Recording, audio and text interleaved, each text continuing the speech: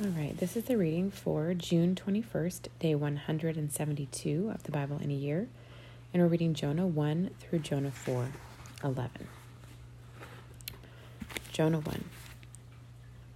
The Lord gave this message to Jonah, son of Amittai. Get up and go to the great city of Nineveh. Announce my judgment against it, because I have seen how wicked its people are. But Jonah got up and went in the opposite direction, to get away from the Lord. He went down to the port of Joppa, where he found a ship leaving for Tarshish. He bought a ticket and went on board, hoping to escape from the Lord by sailing to Tarshish.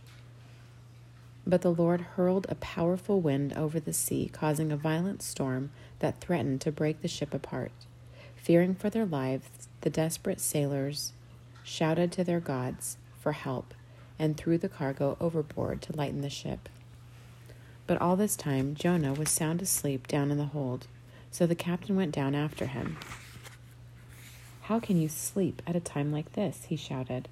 "Get up and pray to your God. Maybe he will pay attention to us and spare our lives."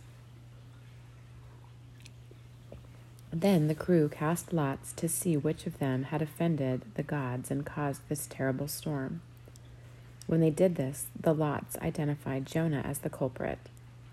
Why has this awful storm come down on us?" they demanded. "Who are you? What is your line of work? What country are you from? What is your nationality?"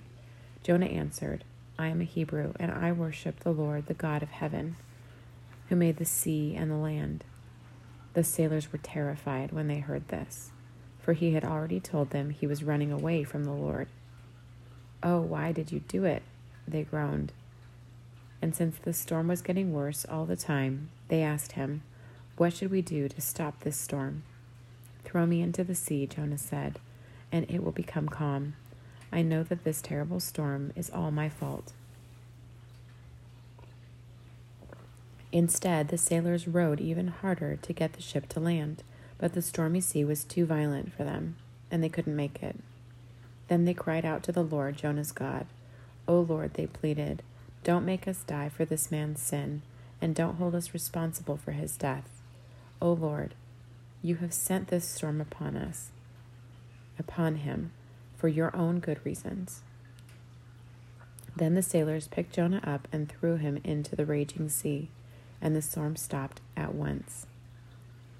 The sailors were awestruck by the Lord's great power, and they offered him a sacrifice and vowed to serve him. Now the Lord had arranged for a great fish to swallow Jonah, and Jonah was inside the fish for 3 days and 3 nights. Jonah 2. Then Jonah prayed to the Lord his God from inside the fish. He said, "I cried out to the Lord in my great trouble, and he answered me. I called to you from the land of the dead, and Lord, you heard me. You threw me into the ocean depths, and I sank down to the heart of the sea. The mighty waters engulfed me. I was buried beneath your wild and stormy waves. Then I said, O Lord, you have driven me from your presence. Yet I will look once more toward your holy temple. I sank beneath the waves, and the waters closed over me. Seaweed wrapped itself around my head. I sank down to the very roots of the mountains. I was imprisoned in the earth, whose gates lock shut forever. But you, O Lord, my God, snatched me from the jaws of death. As my life was slipping away, I remembered the Lord, and my earnest prayer went out to you in your holy temple. Those who worship false gods turn their backs on all God's mercies. But I will offer sacrifices to you with songs of praise, and I will fulfill all my vows, for my salvation comes from the Lord alone." Then the Lord ordered the fish to spit Jonah out onto the beach. Jonah 3. Then the Lord spoke to Jonah a second time. "Get up and go to the great city of Nineveh and deliver the message I have given you." This time Jonah obeyed the Lord's command and went to Nineveh, a city so large that it took 3 days to see it all. On the day Jonah entered the city, he shouted to the crowds, 40 days from now, Nineveh will be destroyed. The people of Nineveh believed God's message, and from the greatest to the least, they declared a fast and put on burlap to show their sorrow. When the king of Nineveh heard what Jonah was saying, he stepped down from his throne and took off his royal robes. He dressed himself in burlap and sat on a heap of ashes. Then the king and his nobles sent this decree throughout the city: no one, not even the animals from your herds and flocks, may eat or drink anything at all. People and animals alike must wear garments of mourning, and everyone must pray earnestly to God. They must turn from their evil ways and stop all their violence. Who can tell? Perhaps even yet God will change. Who can tell? Perhaps even yet God will change his mind and hold back his fierce anger from destroying us. When God saw what they had done and how they had put a stop to their evil ways, he changed his mind, and he did not carry out the destruction he had threatened. Jonah 4. This change of plans greatly upset Jonah, and he became very angry, so he complained to the Lord about it. Didn't I say before I left home that you would do this, Lord? This is why I ran away from Tarshish. I knew that you are a merciful and compassionate God, slow to get angry and filled with unfailing love. You are eager to turn back from destroying people. Just kill me now, Lord. I'd rather be dead than alive if what I predicted will not happen.